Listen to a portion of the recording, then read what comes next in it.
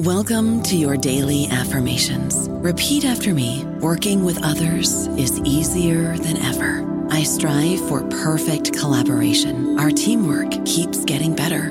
Yeah, affirmations are great, but Monday.com can really get you the teamwork you desire. Work together easily and share files, updates, data, and just about anything you want all in one platform. Affirm yes to start, or tap the banner to go to Monday.com. With the Lucky Land Slots, you can get lucky just about anywhere. This is your captain speaking. We've got clear runway and the weather's fine, but we're just going to circle up here a while and get lucky. No, nothing like that. It's just these cash prizes add up quick. So I suggest you sit back, keep your tray table upright, and start getting lucky.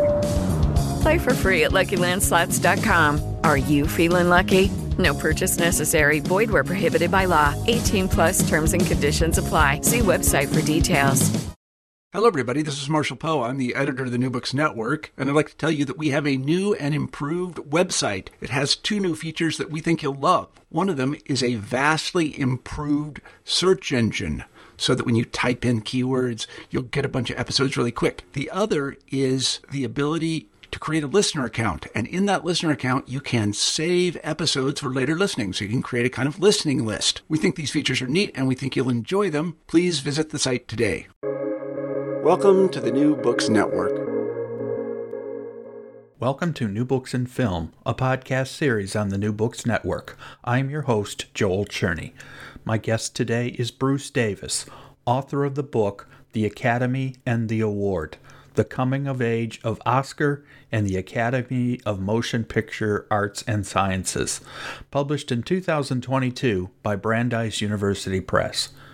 As someone who worked for the Academy for 30 years, 20 as executive director, Bruce Davis is in a unique position to write about the organization. Using files and primary sources held at the Academy Library, he tells the story of how the Academy began and its first years prior to the changes brought to the industry by television. Welcome, Bruce Davis. Hi, Bruce. Good morning. Morning for me. That's true. I mean, we're opposite coasts, so to speak. I'm talking with Bruce Davis, author of the book, The Academy and the Award: The Coming of Age of Oscar and the Academy of Motion Picture Arts and Sciences. The title, I think, is pretty clear about it. It's The Academy and the Award.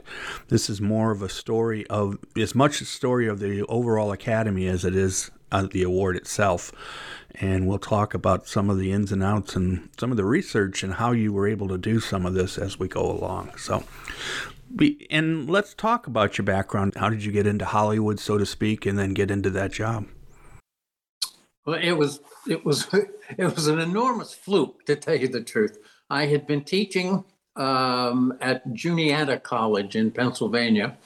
Headed up the drama department there and had been writing some scripts and working film into some of my courses. And I got to a point where I was kind of lobbing scripts out to the West Coast. And somebody finally said, look, this is interesting, but if you're serious about this, you need to move out here. You really can't do it from a distance. So I thought, okay, I've done teaching and I liked it, but I'll toss in my tenure here and see what happens. And I knew almost no one in Los Angeles. So the scripts were not getting read very regularly. And finally, I met a guy at a party who said, look, my wife works for the Academy and they're looking for someone to head up a new program of seminars in the various specialties that Academy members have. You should go talk to them. So I did, and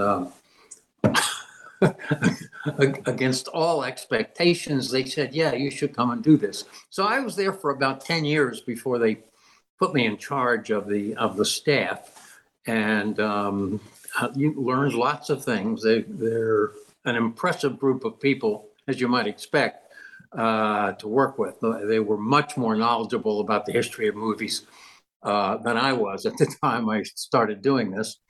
But I gradually began to think, well, okay, I know pretty much about this. Maybe when I retire, there's a book to be written. And so it was a while ago now. And I really was overconfident. I thought I probably know more about the history of the Academy than anybody. Certainly the members that I talked to admitted they were completely vague about how it started, why it started, who belonged, and how the awards came to be. So I thought, well, I'll just write a book that tells everybody that. And as you sort of suggested, I thought I was pretty knowledgeable. But when I started doing the research, the library, the Herrick Library, which is the Academy's library and one of the great specialized libraries in the world, they just had enormous amounts of documents, correspondence, minutes of various committee meetings and everything. They buried me for a couple of years in information about the early history of the Academy. And I realized that I had set out to do the early history. So I was an insider, yes, but the period I was writing about was before my time, and I was finding out any number of very surprising things about the organization that I had never known.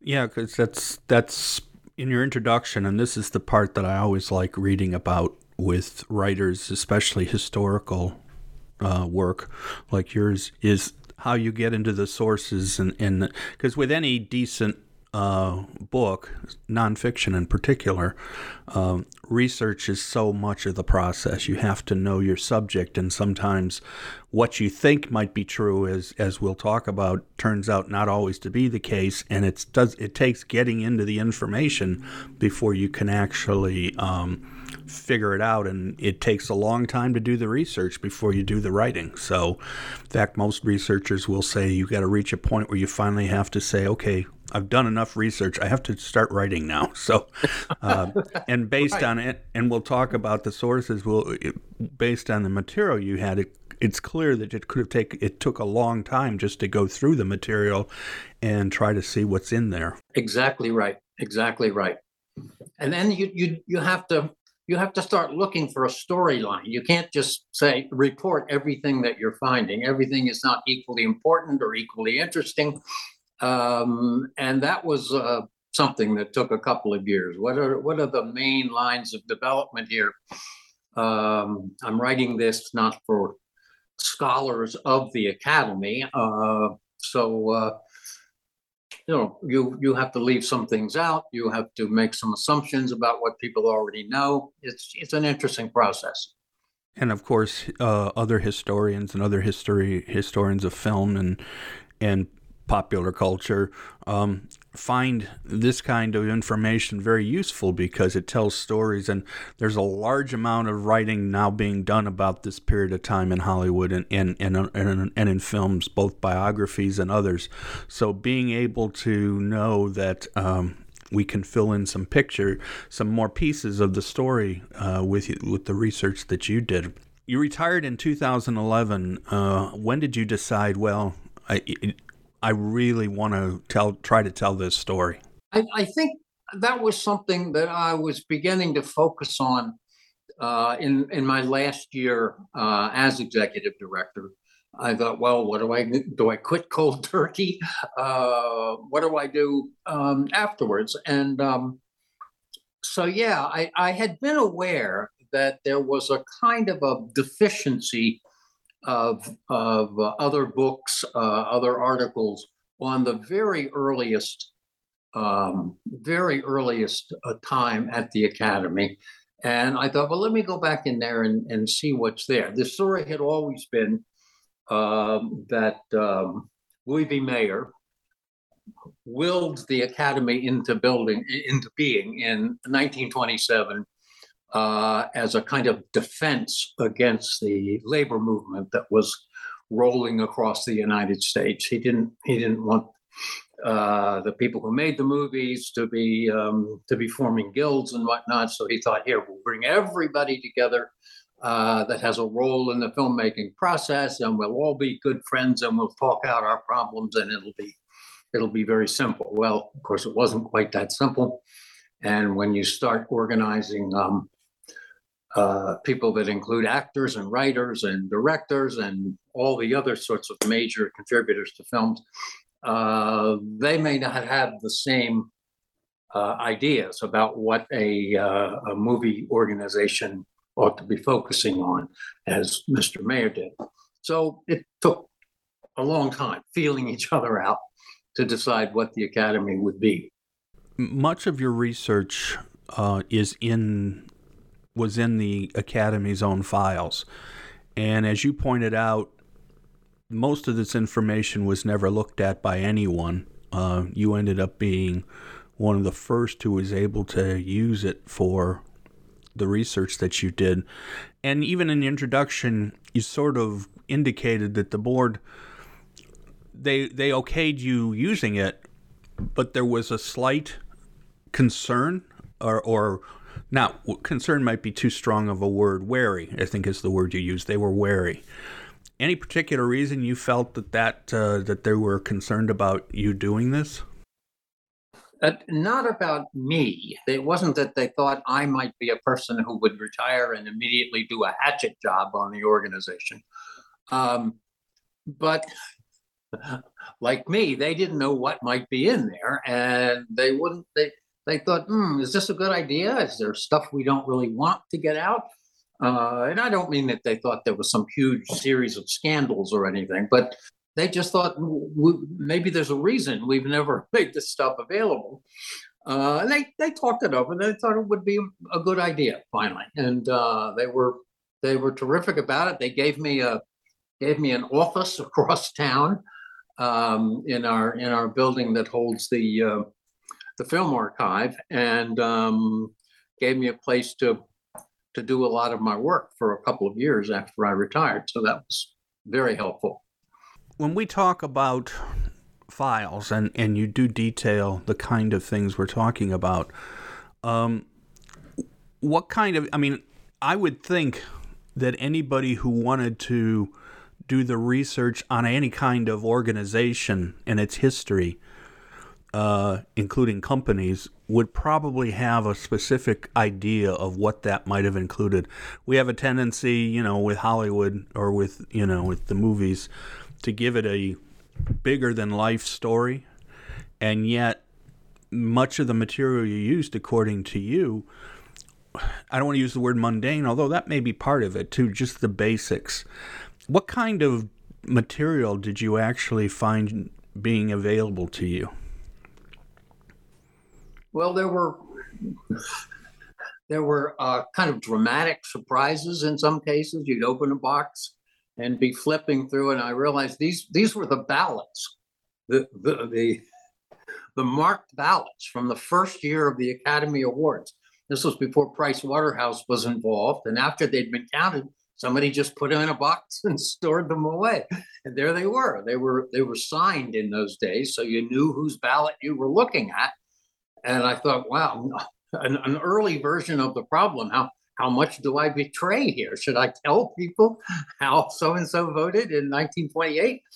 I decided it was pretty safe to let those things out, although I didn't spend a lot of time on who voted for what.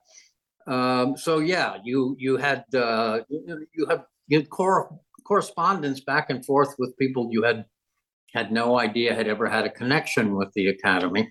The key thing, I think, that no one had ever seen before were the minutes of the Board of Governors, which exist actually even prior to the formation of the organization. They began having meetings where they were keeping minutes, even though they didn't know what this organization they were thinking about forming would be.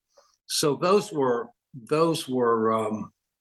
just completely valuable in that no one had seen those. In the other stuff, the box stuff from through the years, a scholar working in a particular area would have, of course, been been given access to something when the library staff knew that there was material relating to his or her subject in the box. So they wouldn't deliberately hold something up from somebody who could have made good use of it.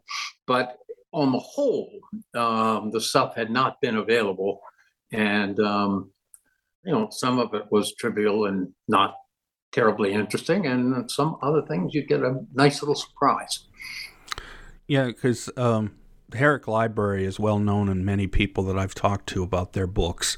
Frankly, if you're going to do any writing about Hollywood films or filmmakers, actors and so on, you're going to need to use files and information from Herrick and other places in Los Angeles, and it's just great to hear how much of this kind of material is still out there, that the organization did a good job of trying to make sure that they've documented and kept track of the information, because if you've got as much useful information about the early period, that just shows that they knew that this was material that needed to be saved. So the Academy itself begins in 1927, but as you just said, it was actually being discussed even before then.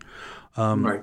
And let's talk a little bit about that period and why, as you pointed out, that Louis B. Mayer decided that this was something that was worth trying to do. And it wasn't necessarily just for the artistic aspect of the film industry. As in most situations, there were extra reasons, not even ulterior. He was pretty clear about why he was doing it. So what was going on as far as at this period in 27? We're talking about late silent and just the beginning of the sound period and of course, by now, all the studios are pretty much in place. What was he looking at? And that was particularly, you mentioned this briefly a little while ago, but what was the aspect about labor unions and such that caused him to be so concerned? Well, I don't think anybody who ran all or a portion of a profitable industry looked on the unionization of their employees as a good thing. Occasionally, there were exceptions to that, but I don't think Louis B. was progressive in that sense. He was very concerned about what he considered the industry sort of hurting itself, because the various sections, the directors, the art directors, there weren't sound guys yet, so we're not talking about sound guys in the very first few years, but that they all had their problems, and he thought if they would get together and understand each other's problems, why they couldn't shut down a production on something at this particular hour every day, because sometimes you had to run on while all the technical stuff was set up, the kind of things that would be there. So he really had a kind of maybe a little bit of an over rosy idea of all that could be settled by having people talk together. And in fact, the Academy did that kind of thing for the first few years. They set up a very I think a reasonable system of dealing with employee complaints and settling them. And they didn't always settle them as I had expected going in favor of the studios. Very often the actor who had a complaint about not being paid, I tell stories about them. Can't say his name. Boris Karloff. Boris Karloff shot a picture in Mexico and had trouble with paperwork because he had a British passport and he couldn't get back across the border, and he had to stay there several days, and the studio wouldn't reimburse him for that time. And when they got into the room and took Mr. Karloff's complaint, he won. And I noticed that in most cases, the accommodations that were worked out were in favor of the person who had complained. So the studios were willing to lose in these kind of adjudications. And so that was stuff that went on, but now I've forgotten where we started this question. Well, we were talking about the kind of thing that, because your first chapter, unions, censors, and scandals. So obviously, as you pointed out, Mayer and others decided that this was a good time to try to put some organization together. What its purpose was ultimately, no one would know for sure, but I mean, obviously it was to try to put things together in a way that control's not always the best way of putting it, but at least structure, because by now we know, remember, the Hollywood, the studios have only been in existence for 10 to 15 years at this point. So right. This is still a very new industry. And until very recently, people probably didn't think much of it at all. In fact, by now by the late 20s, it has been shown what's likely to happen, because this is some of the things that started to happen, where more and more of what was going on in movies and their making became public and became known by more and of interest to others. So putting together, and one of the things that I see in the book is that while it may have started with someone like a studio head, over time other people would gain control, and actors, for example, would become very important to the overall process. And so giving them and other people in the creative branches some ability to be involved. Censors. I mean, censorship in early Hollywood is one of those subjects that are, even today, I think people don't completely understand what was going on and or what wasn't going on, and you talk about it and its relationship. But right there at the beginning, where were they getting pushback to be more careful with what they were producing? Well, you began to have several kinds of problems, and of course the newspapers of the time were very energetic, and they loved scandals, and they loved to sensationalize anything they could get, and many of the problems that they focused on were pretty sensational. So there were a series of late 20s scandals, including a murder and a rape and this and that. And the Academy was not the first body to emerge out of that concern within the industry. So you had the origins of today's MPA, which used to be the MPAA, and earlier had even more letters in its name.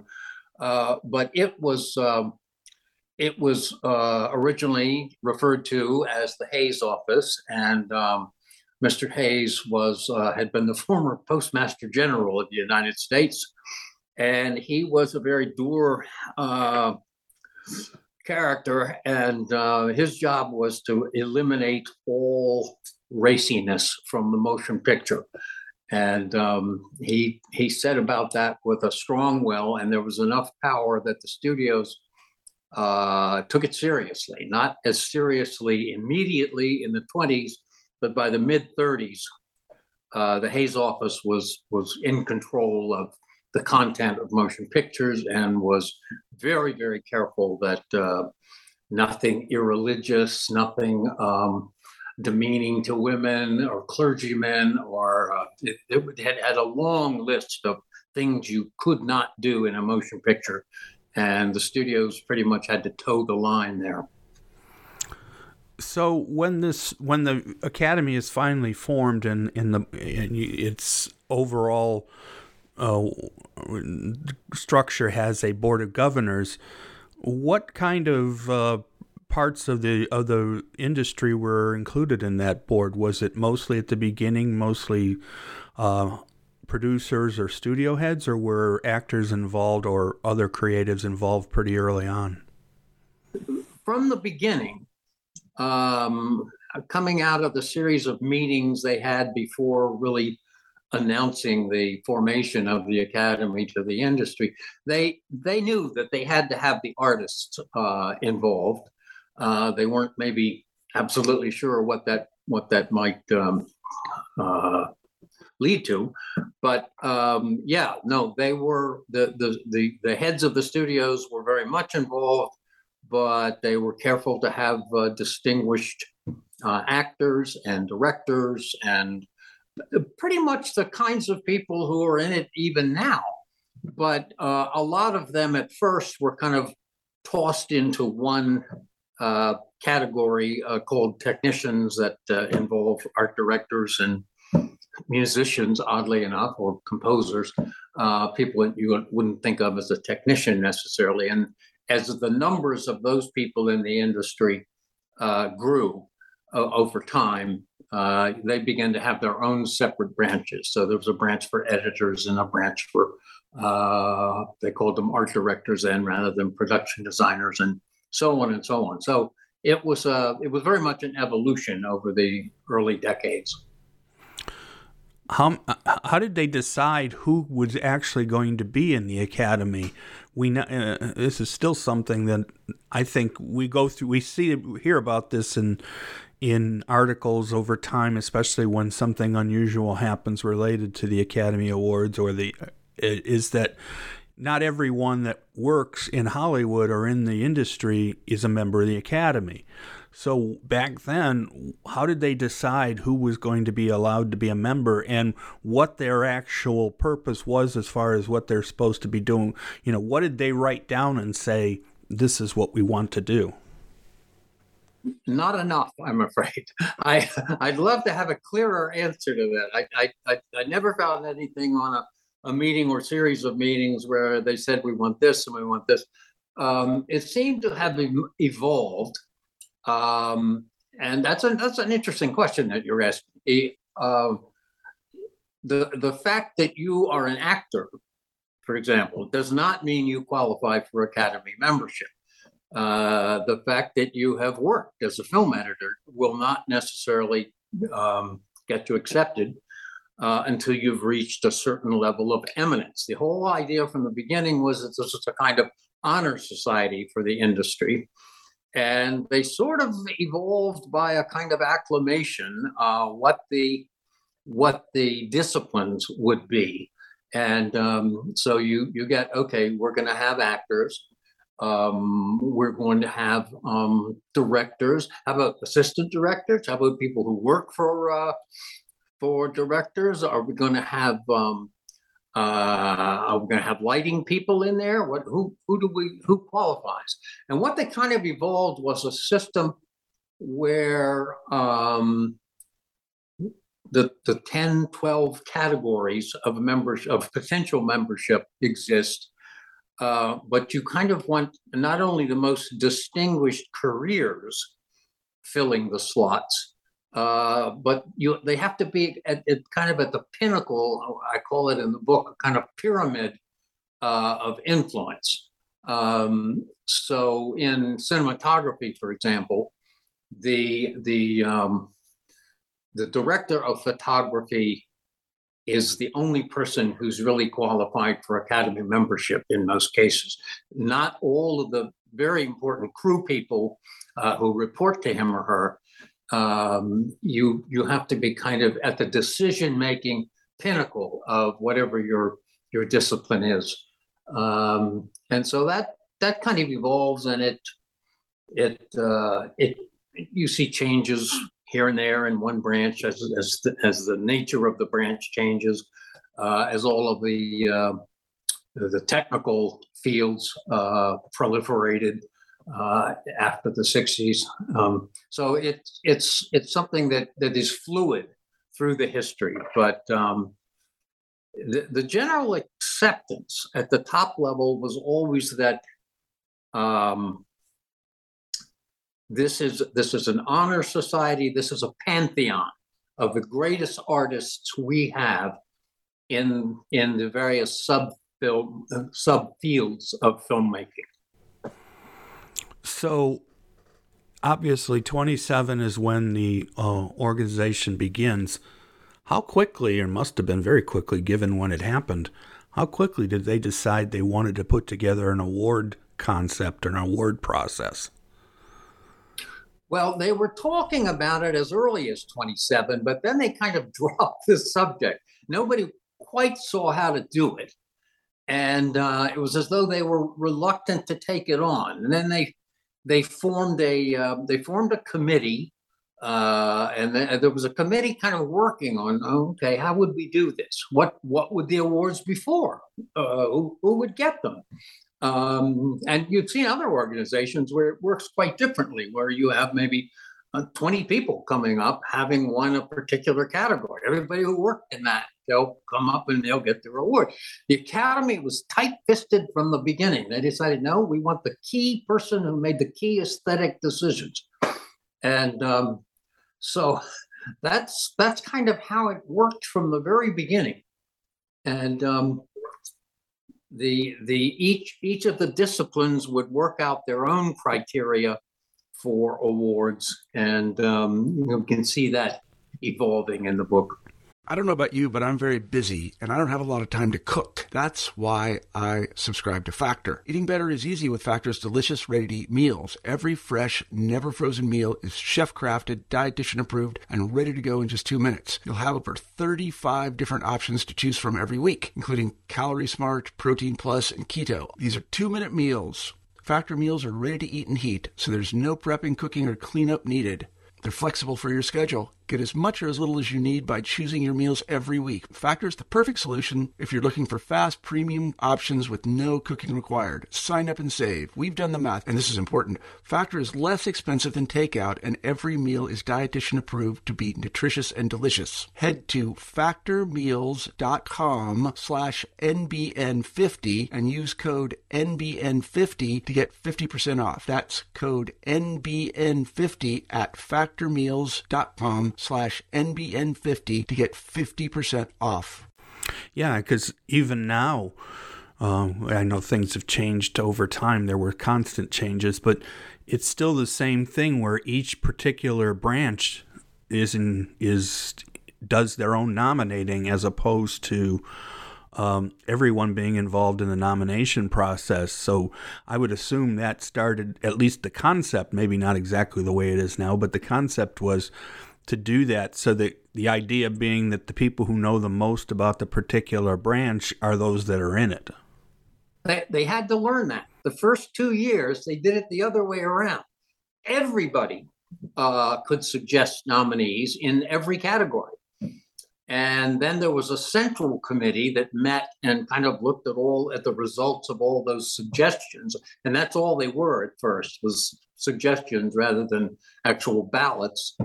And out of the central committee, finally you get the nominees in the various categories, and then the membership. But no, then they themselves kind of pick the winner. So they had to kind of reverse that and use what you just laid out. We have these pools of expertise in the various disciplines. Why aren't we using them, the most knowledgeable people about editing or art direction or whatever, and let them pick the nominees, and then the whole organization will decide which of those nominees is the award winner. And they've stuck with that. Right. So were there actual controversies in the early awards? I mean, nowadays it's just a given. Every time the awards are given or announced, the nominees, there's always going to be some statement about so-and-so didn't get nominated or what was this and that. But during that early period, even though it was structured differently, were there automatically, almost from the beginning, issues related to who got nominated and who won versus others? Yes, there has never been a year when there weren't those voices saying, how could they get it so wrong? So that became part of the game, I suppose, and it still very much is. But in one of the early years, in 1930, there were enough people nominated and actually presented with awards that seemed to be kind of insiders. That there was mumbling about that you had to know somebody to be sure of getting a nomination or an award. And they made some changes as a result of that that left the grumbling to the south, and so yeah, they're always worried about it, but I think it's generally accepted that unlike some elections we could talk about, everyone accepts that this one is accurate. So we may not give the award to the right person on stage, but at least we know who it's supposed to be. Right. Yeah, sometimes it's a matter of, and this is one of the issues the Academy has had over the years, is the people who are actually doing the voting and how well they represent the industry, and that's usually where it is. It's not what they vote for or what their votes were. It's do they represent the industry well, and that's something that I can imagine would consistently be something to come forward based on, as we've said, not everybody's in the Academy, so not everybody votes for the Academy Awards, and therefore that can always make a difference as to who. But any awards system you have, and we know now there's so many awards, and you mentioned this in the epilogue about how the amount of awards out there, you have to figure out, okay, which ones are good awards and which ones are just whatever, and while these days awards like Golden Globes are, for whatever reason, are given higher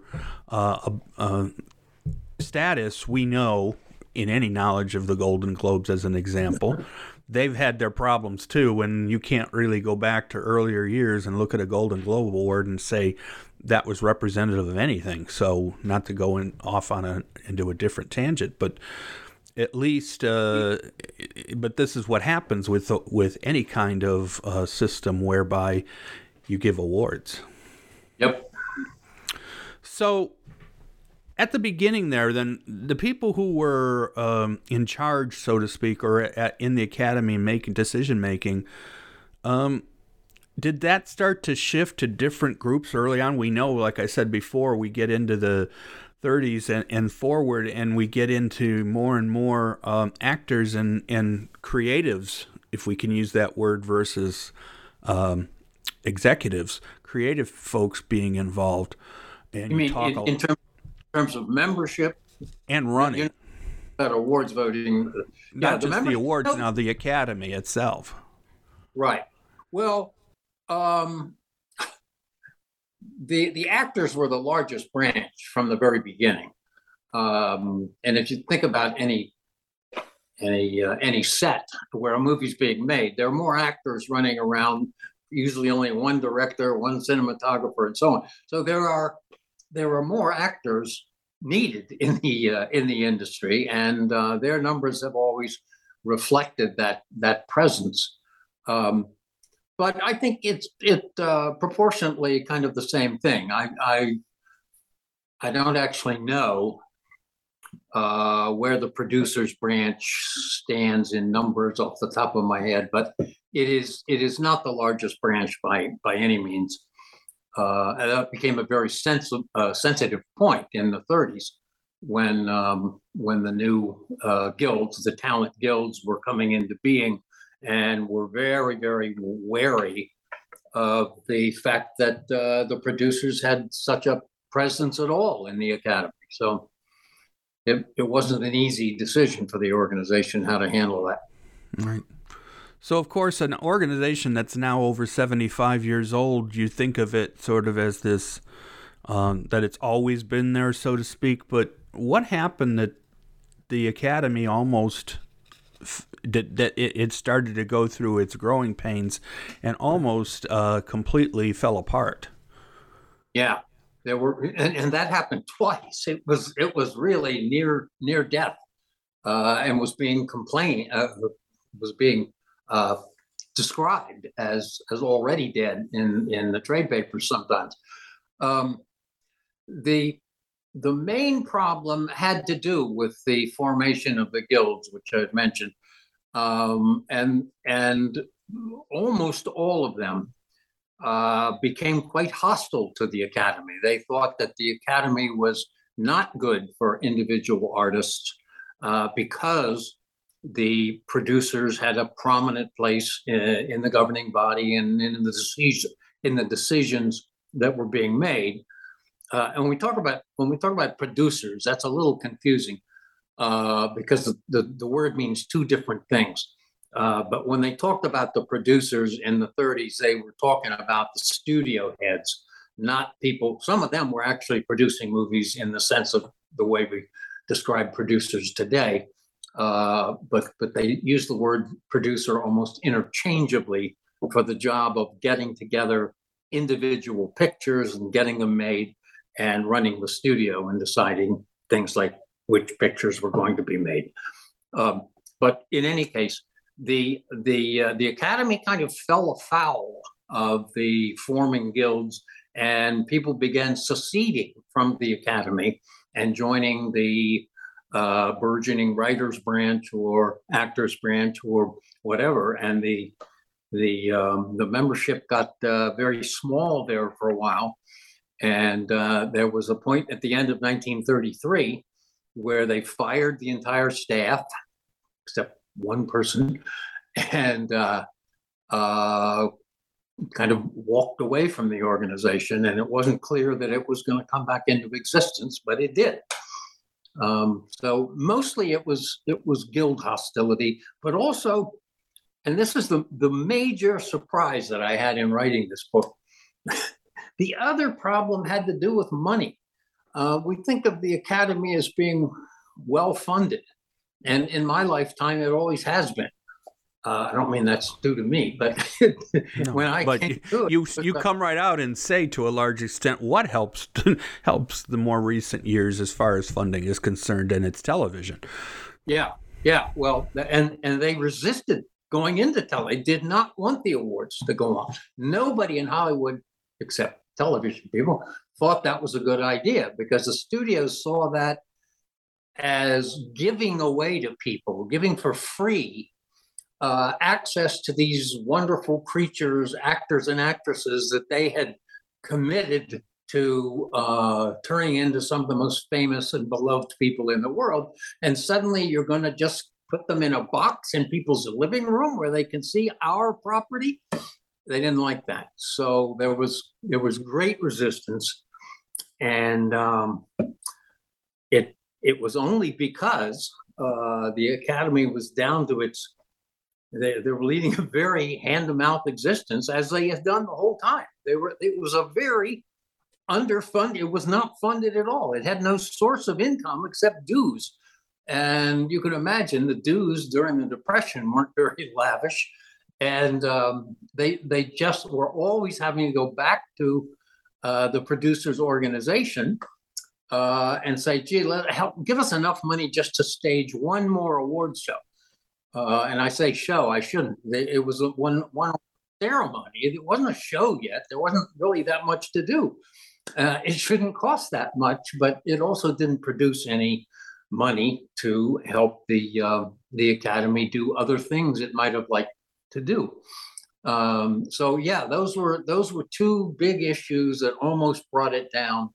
And it was, as you say, the final acceptance of the concept of moving the ceremonies into a televised show that began giving them a reliable income that actually, by the time I was executive director, was, we don't like to brag, but it was lavish. Of course, during this period, even before, pre-television, they began to allow radio, and then they also were in the newsreels. So they did do the publicity part to try to bring the organization and its awards into a more positive, not positive, but into light, period. Yeah. Mm-hmm. What was Frank Capra's importance during this earlier period? This was right around the time that the organization is foundering, as we've been talking about, but Frank Capra becomes an important person as far as the Academy is concerned. I think, as I say in the book at one point, I think if you had to rank the importance of the Academy presidents over the years, that Capra would have to be given the first position, because he really kind of damped down that kind of hostility between the various guilds and the academy, which was just unbelievably vicious in some respects. And the academy wasn't fighting back. The academy wasn't denigrating the guilds in any way, but the guilds were denigrating the academy. Capra had kind of stayed out. He was probably the most distinguished director in terms of academy love in the industry at the time this is happening in the 30s. So he had enormous respect, but he hadn't really joined the Directors Guild. He had stayed apart from that.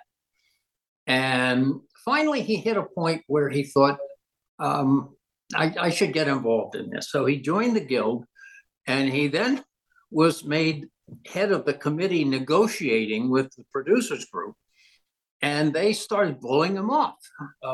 He'd get a meeting set up, and there was a famous one where he went over for the meeting, and the producer he was supposed to be meeting was out at the Santa Anita racetrack. And so that got him boiling, and he came back at that point. I skipped an important beat. He had become elected president of the Directors Guild at the same time he was president of the Academy. So those two organizations, which everybody saw as mortal enemies, were suddenly being run by the same guy, and that did change things.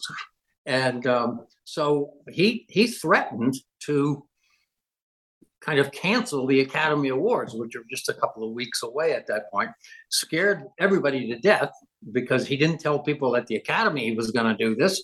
And the producers didn't know whether he was bluffing or not, but they finally rolled under, agreed to recognize the Directors Guild as the negotiating body for the directors in the industry, and things calmed down a bit.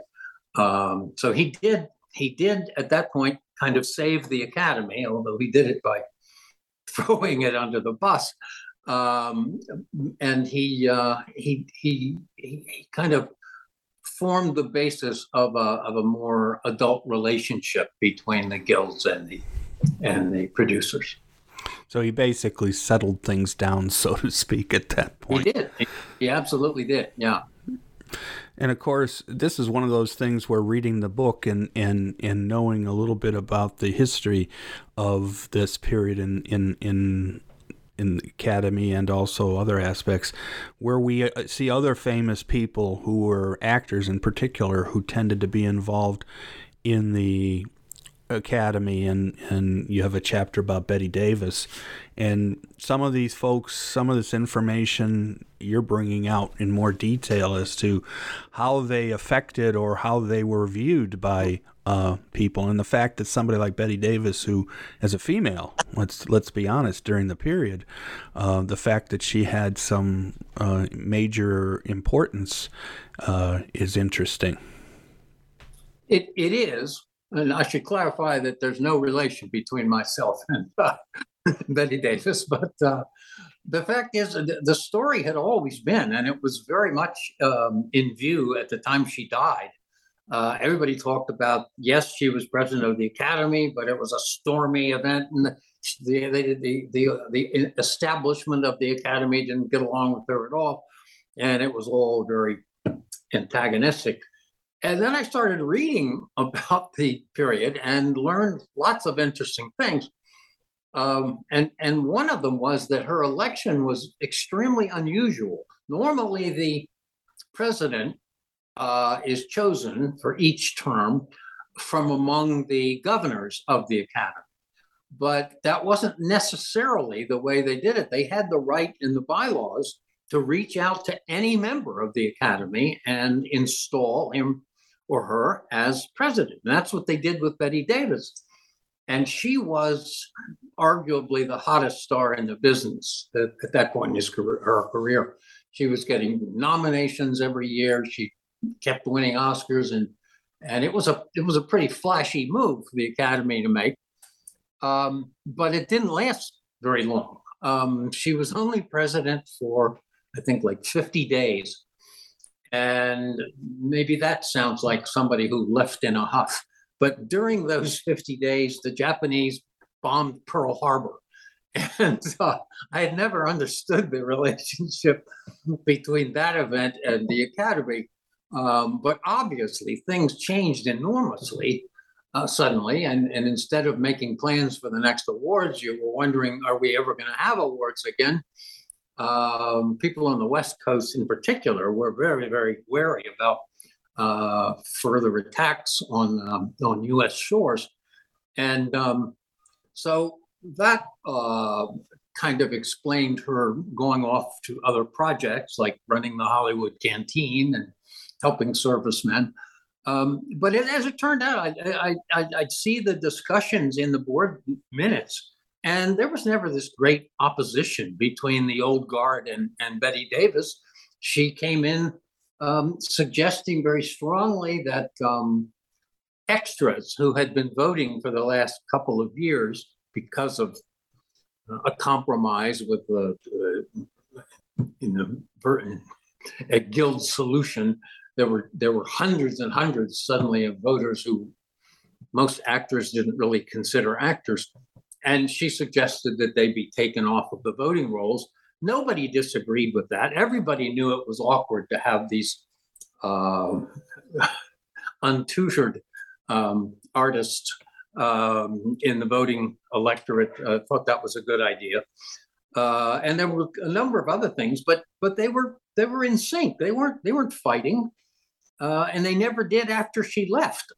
So it's hard. It's partly that she wrote a book more than 20 years later, where she suggested that she had been kind of oppressed, and it was a very grumpy book. And I think she was leading a kind of a grumpy life in general at that point. And so that, I think, is where people got the idea that her tenure had been very antagonistic. But the evidence shows that it wasn't.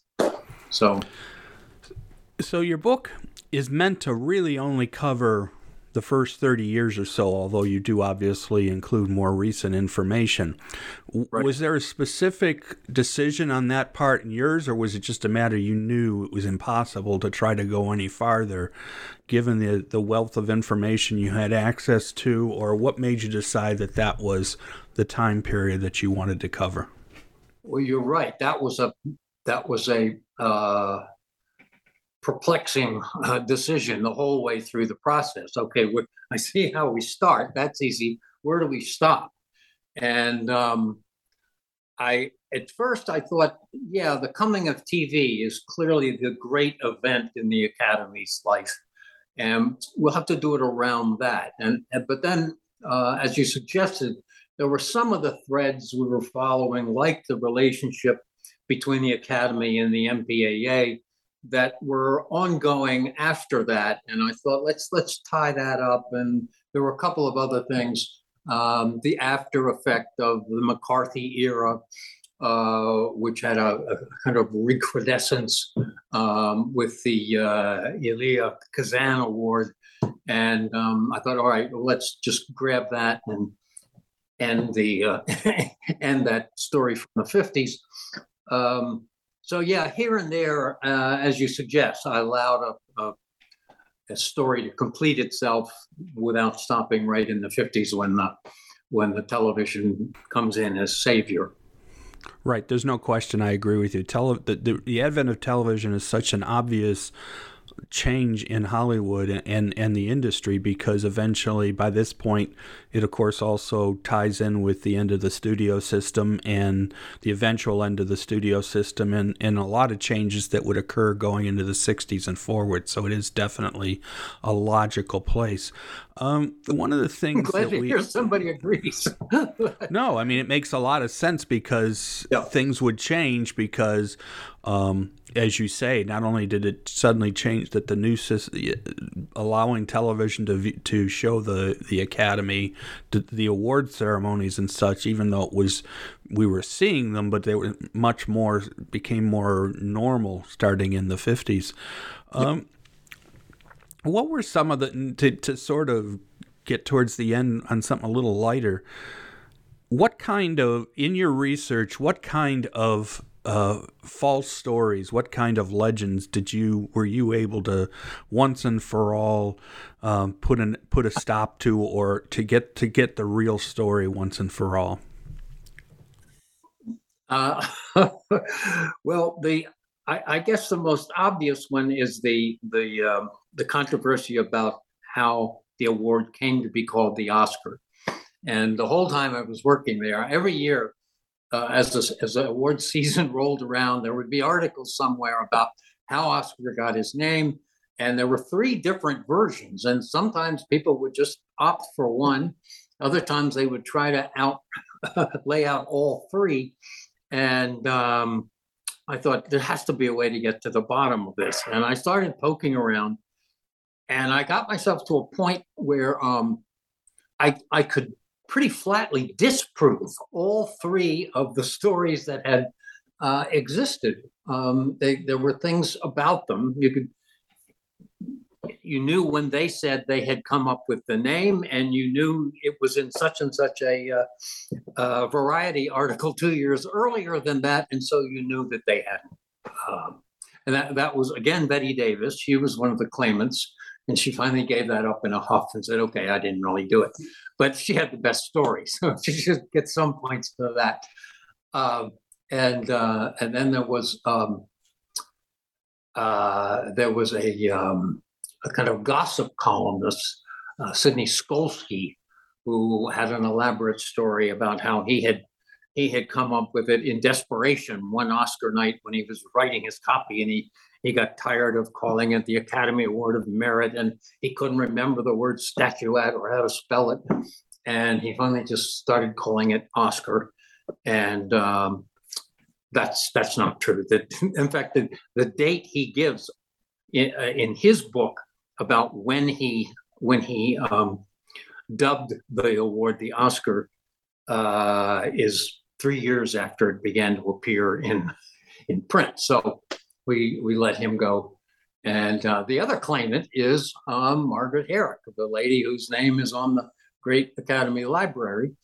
And she had a couple of different versions of her story, which is unfortunate because they don't always jibe. And she too has a problem. And as much as I would have loved to award that honor to my predecessor, she was telling a little tale there. And so I thought, we're never going to solve this. And then by a series of flukes, I found out that there was an obscure museum up in the hills in the resort country near LA that had the name of a fellow who had been associated with one version of the story that didn't involve the big 3 claimants. And I found that museum, and I found archival papers from him. He had started writing a book, and I found out who named the Oscar. And I'm not going to tell you, but I think I've got the right person who really deserves the credit and has never had it. So that was fun. There were also a couple of sort of irritating rumors about people who had served as the model for the statuette. And first of all, if you know much about art, you know it's not the kind of work that requires a human figure to be standing there while you carve this very stylized and streamlined version of a human body. And the claimants to have there was a sword fighter, a Czech sword instructor, fencing instructor, who spent some time in Hollywood and was said to have been pressed into duty as the model for the statuette, but nothing panned out on that. And the most widely spread story has to do with a Hispanic actor director who also he was famous for being a storymaker, a storyteller, a fantasist, and I think this was another of his fantasies. So we cleared that up somewhat. There was no model for the Oscar. Well, as I say, there is so much in the book that it was great to show how you were able to use the archives and other material to put together the story. And unlike, obviously, there have been stories and books about the Academy Awards and the Academy in the past, but you were able to do it with material that wasn't necessarily used in those situations. And I think that's where the most positive aspect of your book is that you were able to access and use sources and that help to tell that story. Now, I know at the end of the introduction, you sort of said, well, somebody else can do the next part, or maybe I'll do the next part. But I mean, given, like we said before, you've been out of the Academy now for over 10 years since you've retired, but you're still out that direction. What is your feeling of how the Academy is doing right now? Well, this is a tough time. The person in my position, it doesn't have the same name anymore, Bill Kramer, and I talked about it a little bit after he was appointed, and I sympathized with him. I told him I would much rather have started the job when I did than when you did, because again, it looks like the Academy is going back into a period when funding things is going to be a problem. The 45 million audience of domestic viewership that we used to count on just as a regular thing is not likely to come back. And even more fundamentally, the Academy is devoted to the theatrical motion picture. And how long are we going to have theatrical motion pictures? I think we've got a good year going this year. I think we could put up. We're going to be in a position to put up a series of Best Picture nominees that many people have seen. And the more people that have seen the nominated films, the more likely they are to care about which one of them is voted Best Picture for that year. And we've had a couple of years when the nominees were such small films that didn't even play in mid-sized mid-sized towns around the country. Why would you watch a ceremony about movies you never heard of? So we want a lot of movies that people have heard of this year, and we want that to be an ongoing trend, and the Academy will pull itself out of this doldrum that it's in right now. But it's an edgy period for the organization. Well, there's every kinds of organizations are still dealing with. Unfortunately for the Academy, the pandemic didn't make it any easier. No. And there were already, when you talk about streaming and everything else, but the pandemic definitely put a damper on things. And the good thing, as you're pointing out, is that you can actually look at the marquees or see what's playing at the local theaters, and you're actually seeing multiple films at the same time, rather than for a period there where it was only to fill out the theater, they ended up having to do revivals of older films and things like that. And now things little by little seem to be coming back around, and that's the case in a lot of industries. Yeah. So, well, as I say, the book is great because of the detail you put in and the information you were able to provide. I think it helps that you did have personal experience in the actual organization, even though it was prior to the periods that we're talking about, after the periods we're talking about, excuse me. But I think understanding the organization as you did probably made this process much more enlightening to the reader.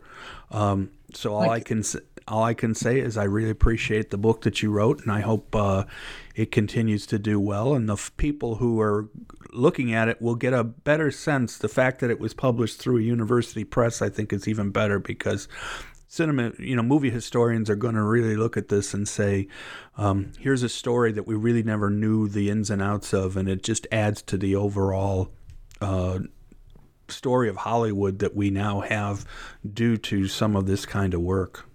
I appreciate your saying that. That's something that had occurred to me. I'm not sure. I wasn't sure it would occur to anybody else. That's well, it was the perfect example of a historical study because you use primary sources and material that hadn't been looked at before to try to tell your story in your analysis. So it's a perfect example of how good historians do their work. So I think people should appreciate that. Okay. So thank you for your time, and as I said before, I hope things continue to go well for you. I hope that you found this conversation interesting and agree with me that Bruce's book fills a valuable historical niche about the Motion Picture Academy. This is Joel Cherney, and I will be back soon with more New Books in Film, a podcast series on the New Books Network.